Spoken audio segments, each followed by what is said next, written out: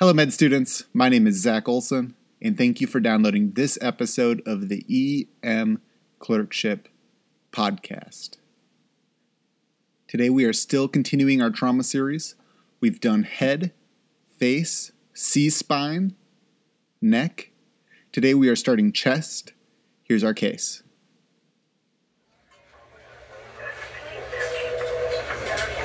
Hey, Dr. Olson. This is John, 47-year-old framer at a construction site.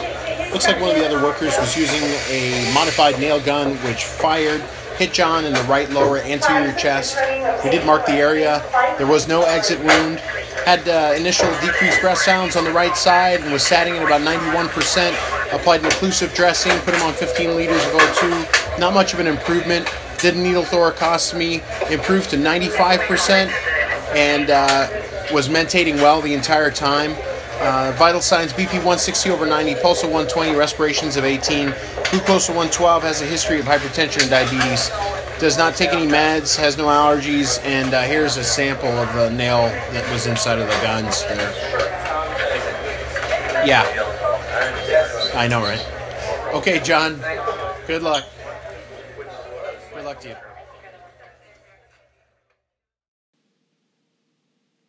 Chest injury.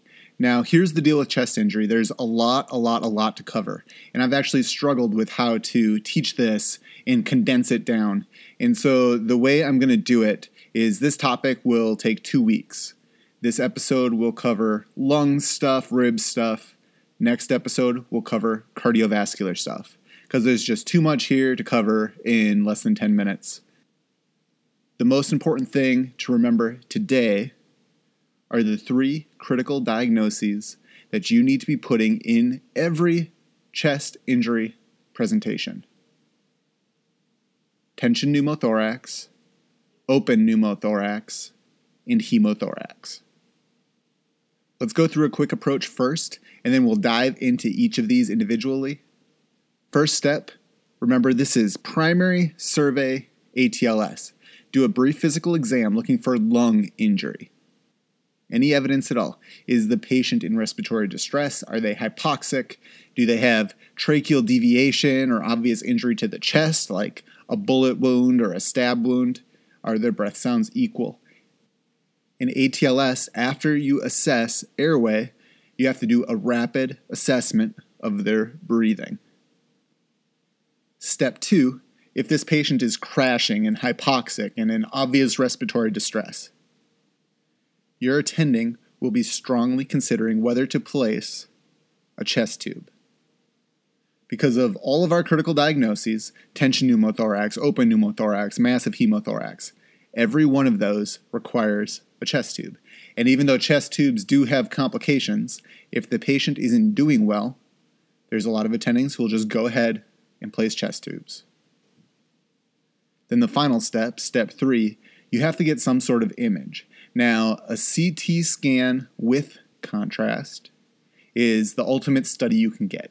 It's the best, and in a stable patient, get a CT scan with contrast if you think something bad might be going on because of mechanism or symptoms or whatever. But you need to know, patients die in radiology.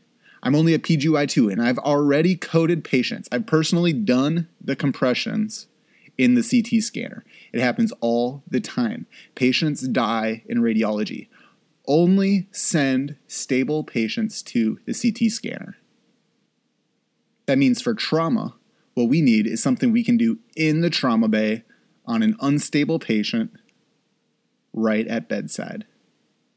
Classically, this image has always been a portable chest x-ray, and it helps us look for pneumothorax and hemothorax. The issue is that it only sees really bad stuff and misses a ton of diagnoses. It's actually, to be honest, not even that good of a test. In my opinion, the way of the future is bedside ultrasound. We're already doing fast scans in every trauma. It only takes a couple extra seconds to look at the lungs, and the sensitivity has already been shown to be way better with ultrasound than with chest x-ray. So pick chest x-ray, pick ultrasound, I don't really care, but unstable patients definitely can't go to radiology. Now let's talk about our critical diagnoses here. The 3 big ones are tension pneumothorax, open pneumothorax, and hemothorax.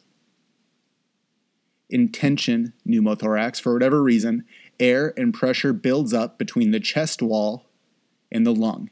It pushes on the lung hard, and it also pushes into the heart hard. The patient gets hypoxic. Their preload drops. It's a disaster. You take the fattest needle you can find, and you stick it in the second rib space right below the midline of the clavicle. You are listening for a whoosh, listening for that air to escape.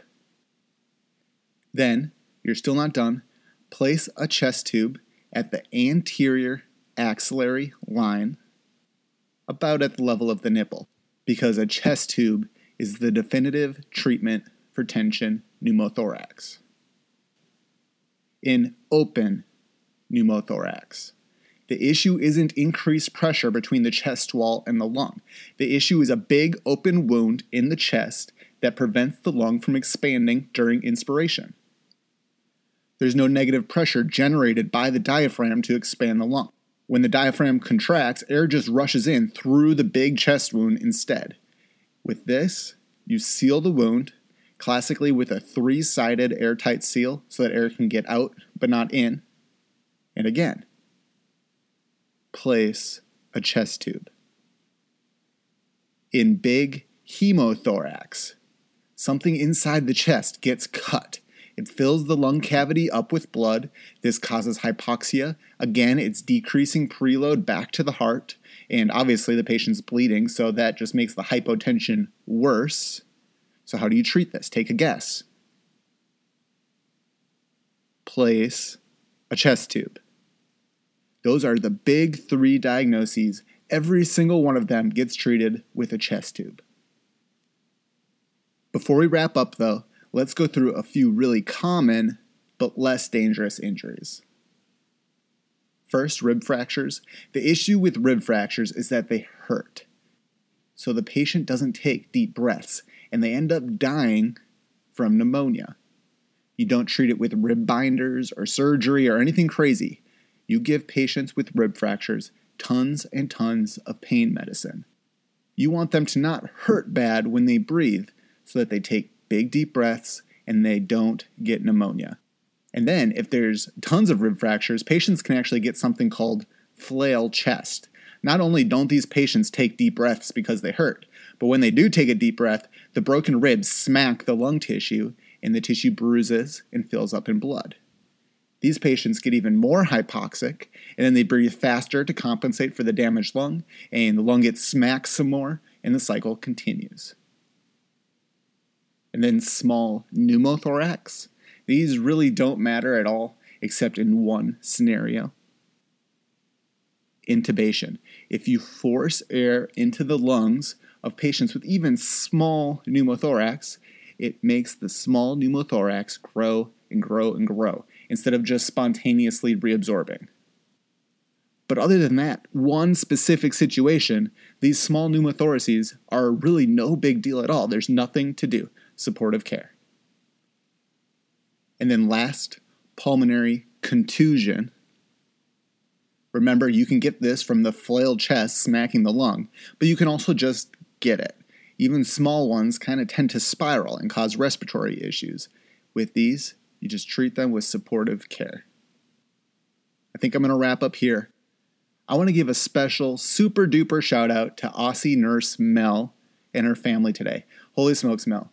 We were talking about how much I loved Australian food, and then Mel sent me the most awesome mid-residency gift I think I've ever received. I got some Tim Tams and some Vegemite, which is interesting. Vegemite is interesting. It is, I'll give it to you, Mel. It's very good on toast. And then I got some of these caramello koalas, which my wife ate, and she left me with just one of them. And then I got a calendar and some other cool stuff too. It was awesome. I think you're awesome. That was really cool. So thank you. Until next time, keep working hard, keep studying, and be sure to enjoy your shift.